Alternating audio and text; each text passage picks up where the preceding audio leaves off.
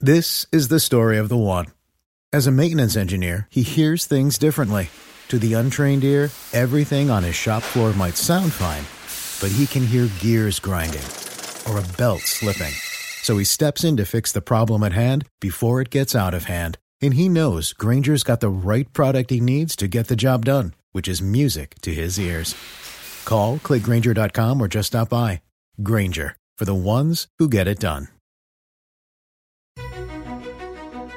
Hi, everybody. I'm John Donvan from Intelligence Squared. June 2021.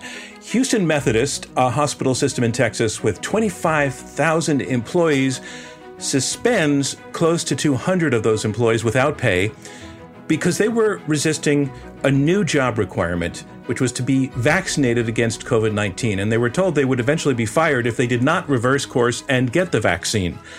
At least 117 of those employees sued the hospital system, but a federal judge dismissed the case. Call this a first round in what is likely to be an ongoing battle. Employers and hospitals, police departments, universities requiring vaccination against COVID in order to participate in their communities. They're citing safety for all and also a campaign to the return to normal. But some people pushing back, saying that vaccine mandates violate their individual rights and also expose them to potential danger from the vaccine themselves. Which side is right in this?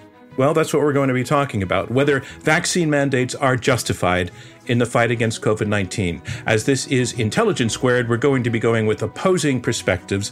I want to say welcome first to Michael J. Anderson, an attorney out of Madison, Wisconsin, who has represented employees who, like those in Texas, are resisting an employer's vaccine mandate. Michael, thanks so much for joining us at Intelligence Squared. Thank you so much, John. And our other member of the group here is Professor Lawrence Gostin, who's out of Washington, D.C., a professor of law at Georgetown, who specializes in the law of public health. Larry Gostin, thank you for joining us on Intelligence Squared. It's a real pleasure. Thanks for having me. And just a moment of full disclosure from me. Georgetown, where Larry Gostin is based, is one of the schools with a vaccine mandate in place for students and faculty and staff. I want to say up front that my wife is the university's chief public health officer, and I learned only recently has collaborated with Larry Gostin. So I would just like to have that out there. So on the question that we're going to be addressing, I wanted to ask you each to take a minute just to tell us how you would address the fundamental question that we would like to discuss, which is whether vaccine mandates are justified in the fight against COVID-19. And by vaccine mandate, I'm talking about in the context that we're talking about now. We're not talking about schools. We're not talking about a mandate that doesn't have the usual exceptions for medical reasons or religious reasons. But the kind of mandates that are being imposed that are making people uncomfortable in places like Houston Methodist, and also the clients that Michael Anderson is representing in a case in Wisconsin. So I'll go to you first, Michael. Can you just take 1 minute to tell us what your position is on whether vaccine mandates are justified in the fight against COVID-19? Certainly, John. Thank you for the opportunity to explain one position on this important issue. I don't believe that mandates are the proper way to approach this. There is a way to encourage vaccination, but the heavy-handed approach, I believe, does more harm than good. Where we are right now, we are clearly dealing with emergency use authorization drugs. Everybody's familiar with these have been rolled out in very rapid fashion. They're not fully FDA approved, and federal law speaks to no one should be able to force anybody to be vaccinated when we're dealing with these emergency use authorization vaccines. I have clients that are very concerned about pre-existing conditions. They know people who have had adverse reactions. They see others who have had exemptions carved out for religious reasons. They question why, from a civil constitutional reason, they simply can't object for that reason. There are a lot of employers out there that encourage vaccination. I think that's a good thing. I think the carrot is a much more appropriate method than the stick. And I think I've used up about my 1 minute. Yeah, you filled that minute well. I want to take the same question out of Larry Gostin. Larry, are vaccine mandates justified in the fight against COVID-19? Yes, they are. I mean, I believe in incentives as well, but mandates are justified.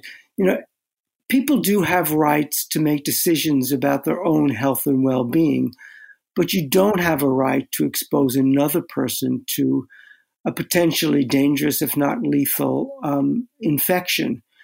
And we know that COVID-19 is such a lethal infection.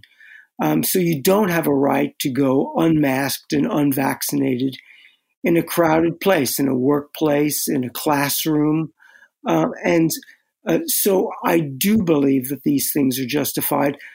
The Equal Employment Opportunity Commission has specifically said that under an emergency use authorization, businesses and universities can require vaccines. They have in the past with other vaccines. And I think it's entirely justified to make everybody feel safe and secure to be in an environment where they can be protected.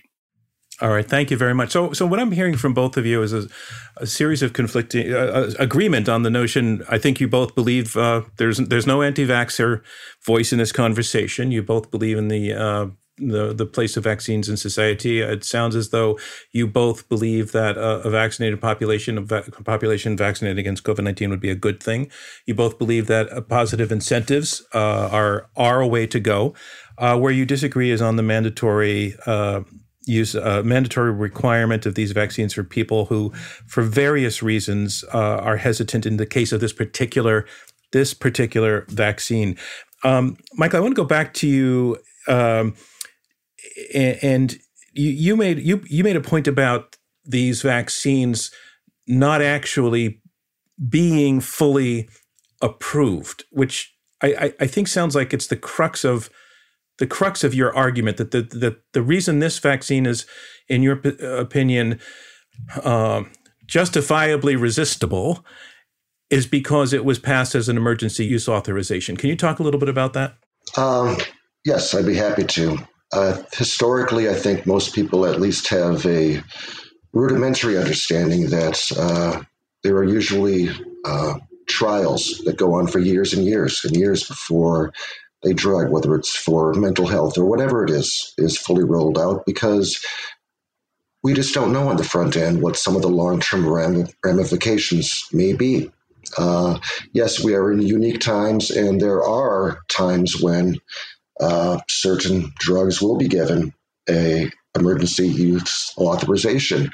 But the government realizes that there's a opposite side of the coin there, that because there may be some adverse reactions on down the line, they take the position, and I believe law supports it, and I think it's the proper approach, that because of that, we can't have mandated use. Again, we can have incentives for it, but mandating it, I don't believe it's appropriate. And also adding into that, if an employer takes the blanket argument that everyone being vaccinated is required, there are holes that are shot all over that, because there are exemptions for religious use. For instance, a person might object to the fact that some of these drugs came through stem cell research. There's exemptions for pregnancy. So we do have people in the workplace that are not vaccinated. So that does shoot a bit of a hole in the argument that everyone there is or must be vaccinated. Okay, I want to come back to the hole in the argument part, but for the moment, I want to stay on the issue of whether this vaccine, as you argued, is somewhat under-tested, under-examined, under-trialed. And I want to bring that to Larry. And one other thing, I just want to break the fourth wall. Right now, I'm kind of directing the conversation, but I would be delighted if the two of you want to sort of just keep going back and forth with each other without my intervention. If you feel motivated to respond or break in, just please go for it. Don't wait for me to invite you into the conversation. But in this one case, Larry. So Larry, what about Michael's point that that this thing, from the perspective of the public, went a lot faster than most vaccine development, and that's a cause for concern on the part of a lot of people out there.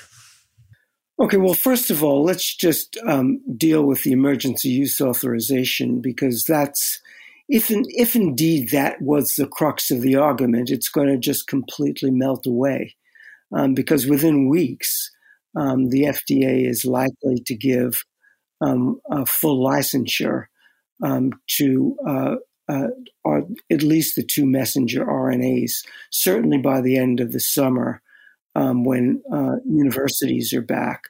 And so I think those would be Pfizer and Moderna, just to those would be Pfizer and Moderna are the 2 messenger RNA vaccines, and Johnson & Johnson will follow suit.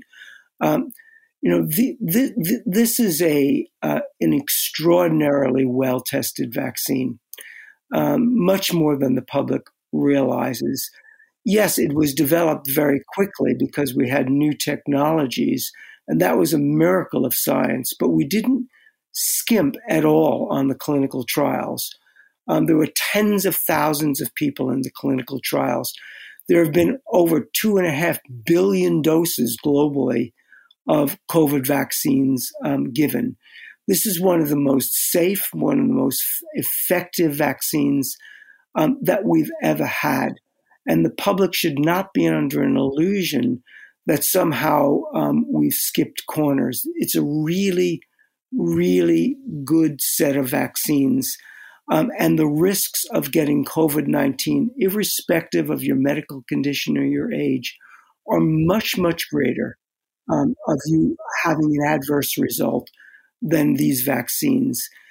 So these are highly safe, highly effective vaccines, and the regulatory agency that actually regulates the workplace has specifically said that employers can do it under an emergency use authorization. So I think that is a red herring, and we've never seen an emergency use authorization in the way we have here, because this is a globally population-wide rollout. It's not an emergency rollout.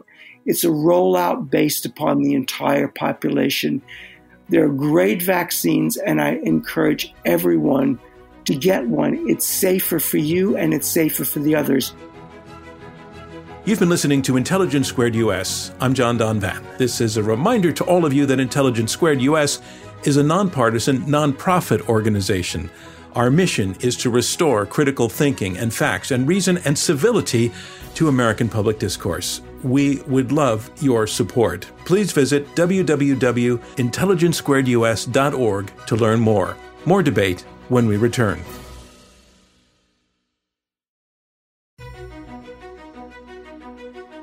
Welcome back. I'm John Donvan, and this is Intelligence Squared US. Let's jump right back into our discussion.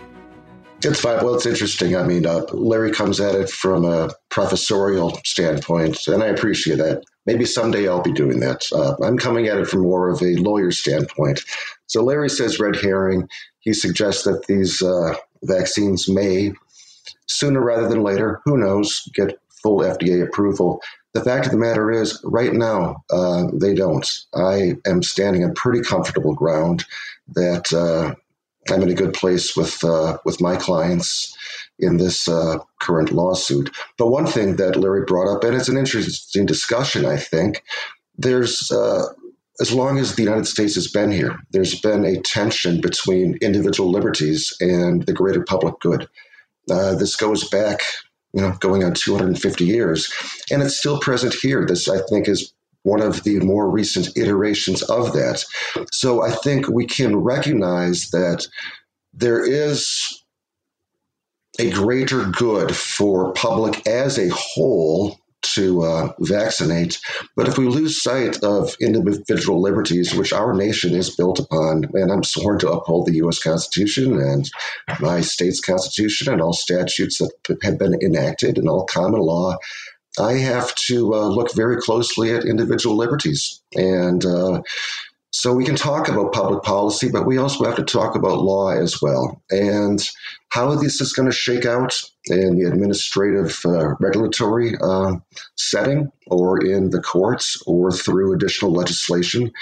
In Wisconsin right now, there is legislation that has passed the state assembly and state senate that would prohibit employers from mandating it. We have a Democratic governor that most likely will veto it.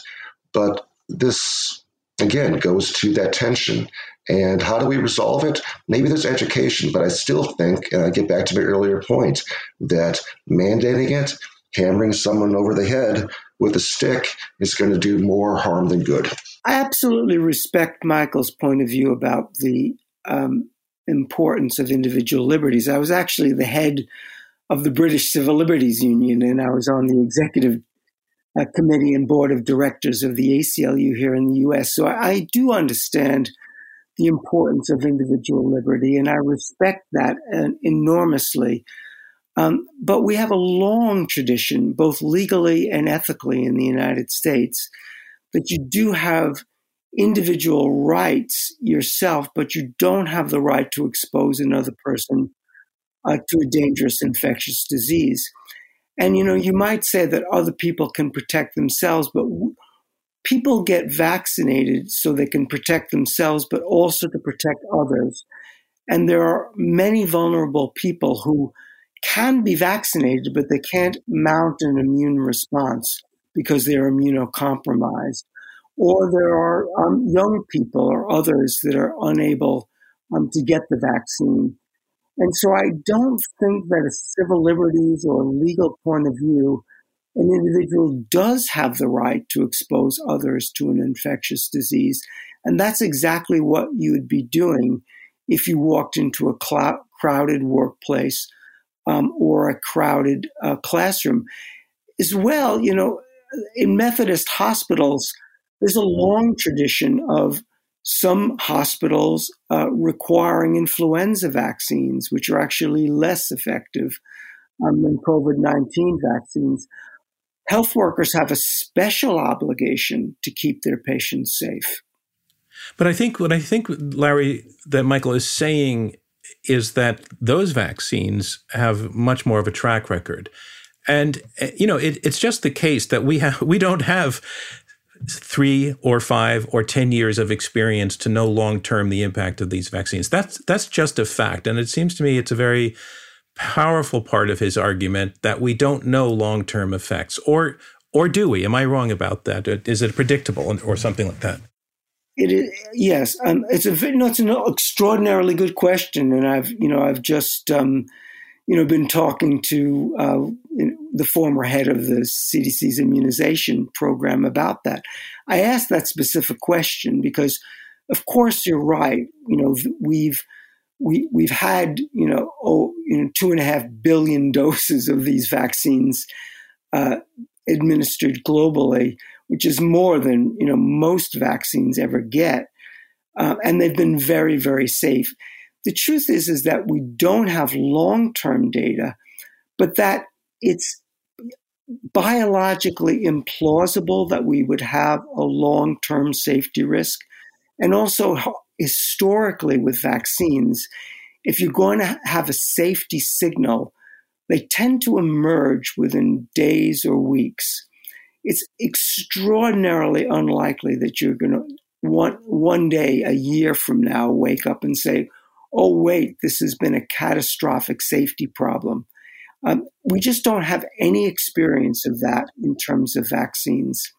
And so all the scientific community is speaking, I think, in a single voice in saying that these vaccines are very safe. They're safe now and they're safe in the medium and long term. And we would have to fly in the face of that and risk a very, very bad pandemic if we didn't get an extraordinarily high immunization coverage in the United States and globally. So, Michael, it sounds as though Larry is, to some degree, asking the public to trust the science and for the reassurance to come from that direction, from that impulse. would that persuade, for example, your clients? And I want to talk a little bit about the case that you're carrying on in Wisconsin. Yes, I mean, there is the broader public health argument, and I think a lot of people would agree that we should be moving in this direction. But sometimes a good message gets lost in the way it is being presented. And this, to me, is what's happening with these mandates. I believe there is a way to incentivize individuals to be vaccinated. I still think it's the wrong approach to penalize them. My clients are working class people in a working class county in Wisconsin. And some of them had to make a tough decision. Do they get vaccinated even though they are opposed to it, and then possibly lose their housing and not be able to feed their children?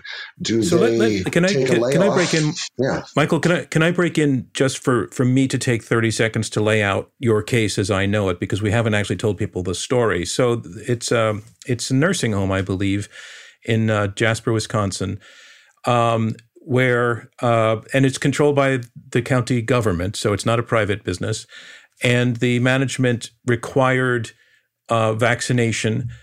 You represented a group of people who didn't want to do this yet. I don't think they said never, but they said not yet, and they were told that they would be dismissed and that they would lose their jobs. And you brought suit, and ultimately the county board backed down. Am I correct about that? The mandate has been lifted? The mandate has been lifted. I don't want to get down in the weeds about all the legal procedural stuff that's happened. I haven't filed suit yet. I have set the table to file suit if I need to. But it's in Janesville, Wisconsin, not Jasper. It's about an hour south of Madison. And this is a county-run assisted living facility, but the only county employees that were required to be vaccinated were the employees at this facility.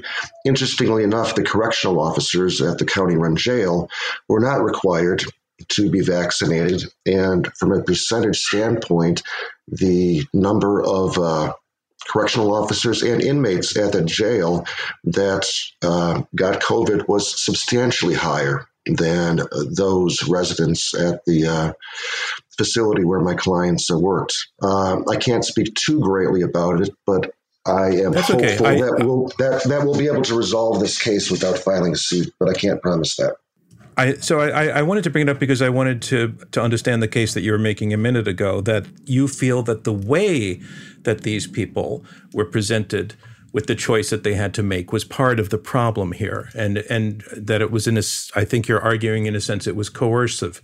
So I just wanted you to pick up from that thought now that our listeners have more of a clue of what the background story is. I think it was absolutely coercive. My clients were given the option of take a vaccine that they have significant doubts about, or lose their income and potentially be foreclosed upon and not be able to feed their children. And to the credit of many of my clients, they stood up for what they believed in. And the day that they refused to be vaccinated, they were asked to turn in their identification cards and their keys, and they were escorted off the premises. Some of them have gone back. They are now being encouraged to be vaccinated, and some of them may take it based on the encouragement. But it has been, maybe some of this is just looking at a narrow window of how the courts will address this when we are in the EAU setting. Larry's mentioned something earlier. What happens when they obtain full FDA approval? We'll have to see how it shakes out, but I would agree with Larry that we are on a different playing field at that point in time. But my job is to look at the law as it stands when my clients approach to me, and I feel very strongly in the arguments we have that the county violated my client's rights, both constitutional and per federal statute and per applicable Wisconsin statute. Larry, do you feel that there is a case of rights being violated there? Well, it gives me no joy to see, a working class person who is dismissed from their employment because of this. This is the last thing that I want to see. in the United States of America, and we do need to try to be as sensitive and kind as we possibly can. But we also remember there are rights on both sides, and the right of an individual not to be exposed to the infectious disease is quite considerable. And that's particularly true in high-risk environments, places like cruise ships, nursing homes, jails, prisons, where we've had many super spreader events. So if you take a nursing home, nursing home staffs have a strong ethical responsibility to keep vulnerable people, residents, safe and secure. We should do everything we can to encourage that community to be vaccinated. But in the end, if you're not vaccinated, very sadly, you are posing a risk to the elderly person that you're taking care of.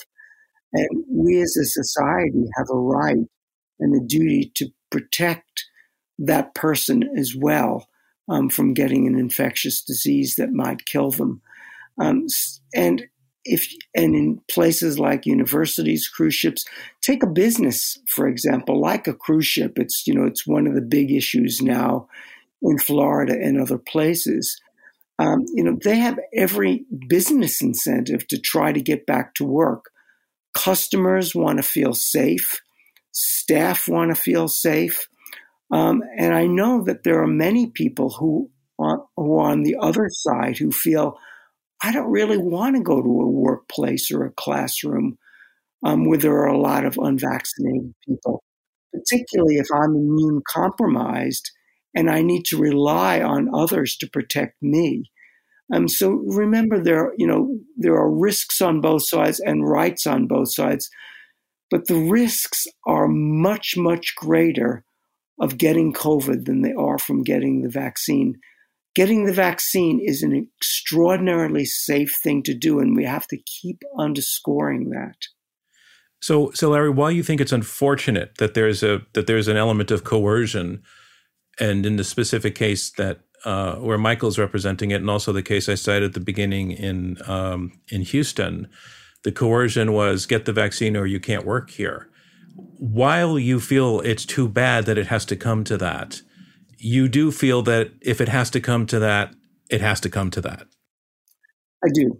I think if it has to come to a question of compelling somebody or not going to a job, then I think it's a fair thing to do.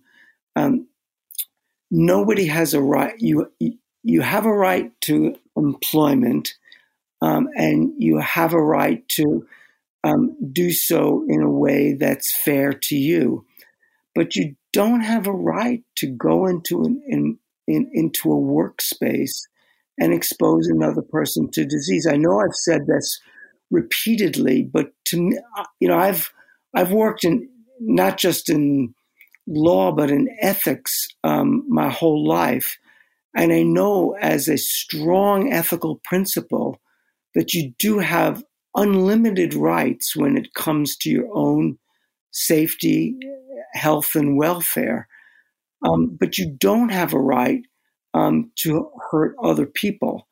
And that's what going into a place unvaccinated, unmasked, can do. And it's a sad thing. As I say, it gives me very little joy to want to force anybody to do anything. I'm just not that kind of person. But I do believe that we are too much in America about the me, the I, and we have to think about the we. It's not what rights I have, it's what responsibilities I have to make my community and my work, my co-workers, my classmates, my customers, my residents safe and secure. Larry takes the position and says that, and I'm not accusing him of being hyperbolic at all. I understand there is a legitimate argument on that side, but he is taking one side of this fundamental tension in the United States between individual rights and a different way of looking at it. There's a significant swath in the U.S. that forever has bristled at being told what to do. Now, you can be told to drive a certain speed limit. There's certain things that if you do them, there's going to be consequences for that. But I still look at this as an individual rights situation. Turning back a little bit to the workplace setting and looking at the argument that everyone there needs to be vaccinated. And if they're not, I feel bad for them. But if they're ushered off and if they lose their jobs, that's okay. I would say I mentioned this earlier, there's holes in that argument. There are exemptions that are carved out for religious objections, for myriad other objections. So we do have people at my workplace, my clients, many of them, all of them, until the vaccines came out, they were shielded. They weren't just masked. They did every precaution that they were advised to follow. And the people who are utilizing the exemptions right now are continuing to work with the shields and the masks. So if we have a class of individuals that for a separate reason object to mandatory vaccination, how do I explain to them that there's other people, because they might be more religiously inclined, are able to continue working, and my clients who might have more of a constitutional streak in them are not allowed to do it. I'm a working class kid from Milwaukee, and my clients are working class kids from southern Wisconsin. And they see some of the holes in this, and they ask these questions. They might not ask it the way that Larry does or the way I do, but they get it, and that's why they contacted me.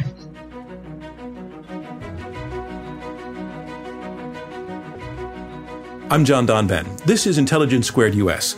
We'll hear more from our debaters right after this.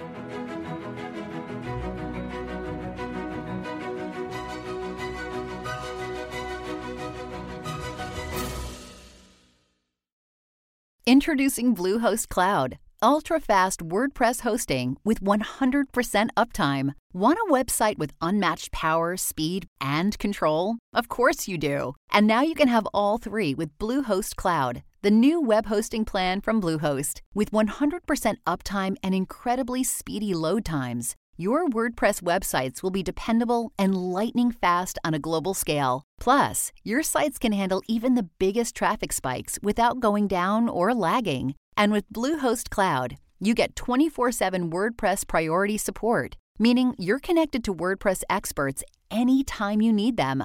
Not to mention, you automatically get daily backups and world-class security. So, what are you waiting for? Get Bluehost Cloud today by visiting Bluehost.com. That's Bluehost.com. You're listening to Intelligence Squared US. I'm your host, John Donvan. Let's return to our debate. So, Larry, just to clarify what Michael's talking about is the fact that in most vaccine regimes in the United States allow for exemptions for if people have religious objection to being vaccinated, and there are also exemptions for certain kinds of medical conditions. Sometimes there are also exemptions for pregnant women. Where there is a vaccine mandate, these people who fall into these groups are given a pass. So I just want to make that clear as you take on Michael's question. What's the difference between allowing those exemptions and the exemptions that are sought by his clients? Sure, that's a fair question. First of all, vaccines have been public health officials have been empowered constitutionally to provide vaccines mandatorily in the United States. Historically, we've actually been doing it since the colonial era, and ever since then, the courts have upheld mandatory vaccinations. The courts have already also said that there's no requirement to provide a religious or conscientious exemption. You do have to provide medical exemptions. And so, for example, the state of California used to have a religious exemption, but it was so full of holes, as Michael has said, that we had measles clusters of cases.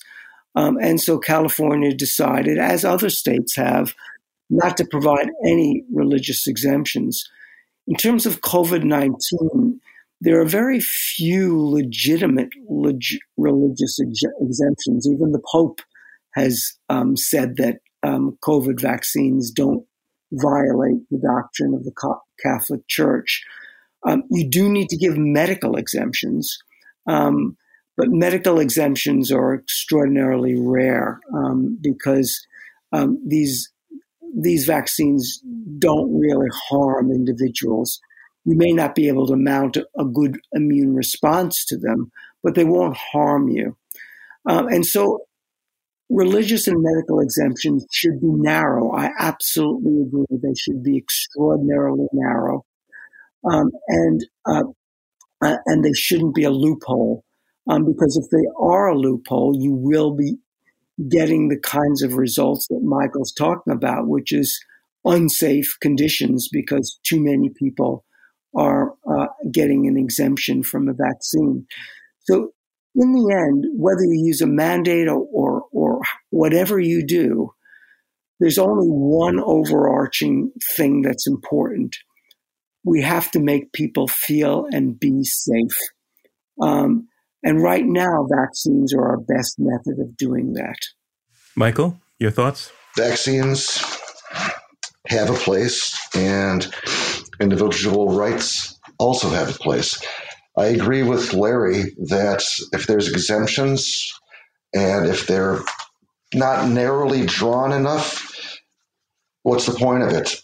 But fundamentally, I mean, we get a lot of this, I think, is what is the role of government as a whole? I don't mean to say this pejoratively, but certain individuals view this sort of governmental reach as the nanny state. And there's a whole slice of our public that just fights back at that notion. Individual liberties might really comport with what the state says, but it should in a lot of ways be the individual's decision. On down the line, 10, 15 years from now, historians can look back, and historians from a public health standpoint can look back, and we can see how the courts have addressed it. But as of right now, on the front lines, my clients and others similarly situated throughout the country, they have legitimate concerns. And I think a lot of those could be alleviated by having less of a heavy hand from the government and more of an encouraging collaborative approach. I think there's a way to do that. I know in the case of the people you're representing in Janesville, that in that case there is a government board involved, but private universities are making these requirements. Private hospital systems. It's not a government sort of situation, and yet there is a coercion issue happening there if we use the term vaccine mandate for employment. So, can you make this not about the resistance to the government? Can make this argument without bringing that aspect into the conversation? I think the same argument that you have about resistance to a governmental mandate is a little bit different than if you are resisting what an employer might require or what an institution of higher learning might require. But a lot of the same arguments apply. I have a colleague whose son attends a private university somewhere in the United States, and that school is going toward a mandatory vaccination policy the fall of 21 for all faculty, staff, and students. There's another private school in Wisconsin near Janesville called Beloit College. They are also going that approach. I'm pretty sure that Princeton and Rutgers have looked at that. Rice has as well. How is that going to shake out? I'm not sure, but some of the same individuals who bristle at the government saying it may have concerns about someone else doing it as well.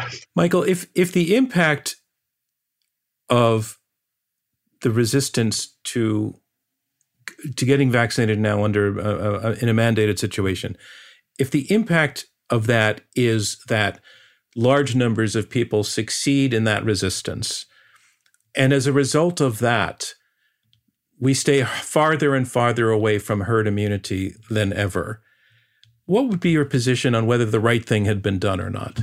I can see how that argument might be made. My response to that would be that if we're simply looking at what's taking place in an employment setting, that's a very small section of all the individuals in the United States who have had the choice to be vaccinated or not. It's interesting. I'm hearing from Michael saying that the numbers of people who choose not to be vaccinated at this point is just not large enough to have an impact, in the same way that prior vaccine regimes have been able to tolerate people saying no for reasons of conscientious objection, religious reasons, medical conditions, that nevertheless, there just weren't enough of them to undermine the whole program.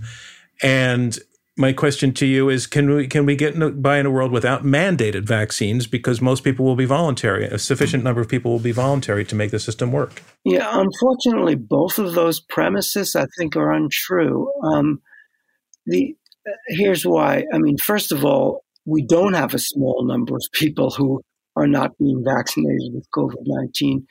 We have quite a substantial number of people. In fact, the latest polls have shown that among those who are currently unvaccinated, well over 40% of them said that they have no intention of being vaccinated. So I don't think we're anywhere near close to where we would need to be to get high enough vaccine coverage for us to get back to true normal.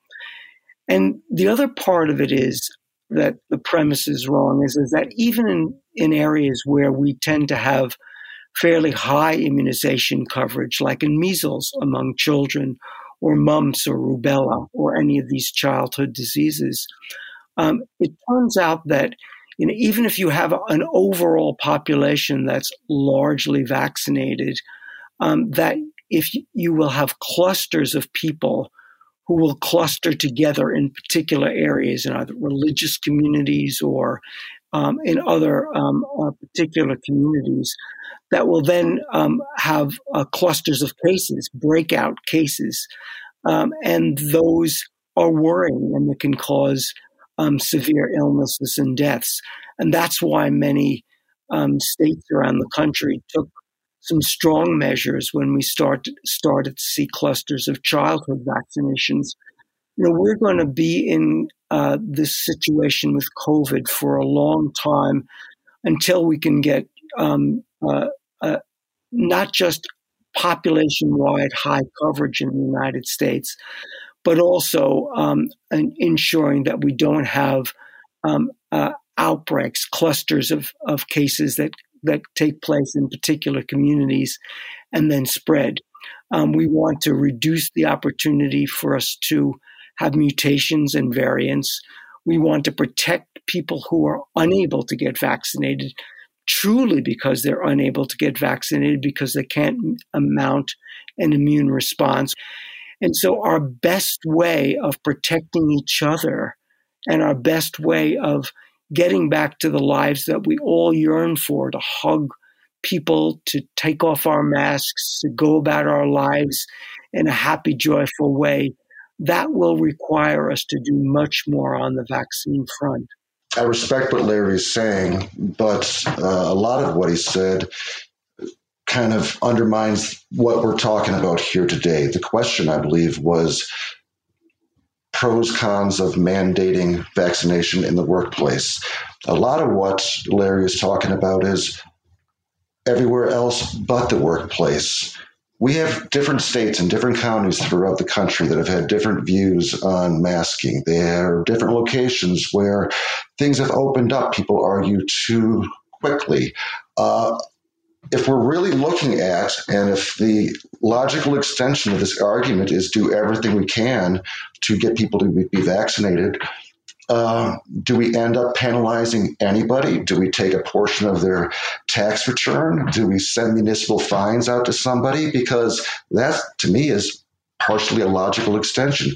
If we're looking at vaccinating everyone, why do we mandate in a workplace when I would say that those individuals in the workplace who say no is a very small subset compared to those not in the workplace? I go to certain places and the bars are packed. Even before, certain people weren't masking. They looked at me a certain way if I wore a mask. I would say those are super spreader type things. So how do we balance those two? And within that context, for me, that's where individual liberties actually come into play. I don't think we should contemplate any situation that is at high risk. And the truth is, we all need to do our part, and workplaces are one place where people need to be safe and vaccinated. Universities are another place. And so we look at all of the settings around the country, and each does its part to try to get as many of its community vaccinated as it can. And therefore, not just that place will be safer, but our whole country will be safer. And so I do agree with you, Michael. We do not want to, be punitive and try to criminalize this. Public health is never served by that. In fact, if you go back to the Jacobson versus Massachusetts case, that mandate was a $5 fine by Cambridge, the city of Cambridge, for failing to take a smallpox vaccination.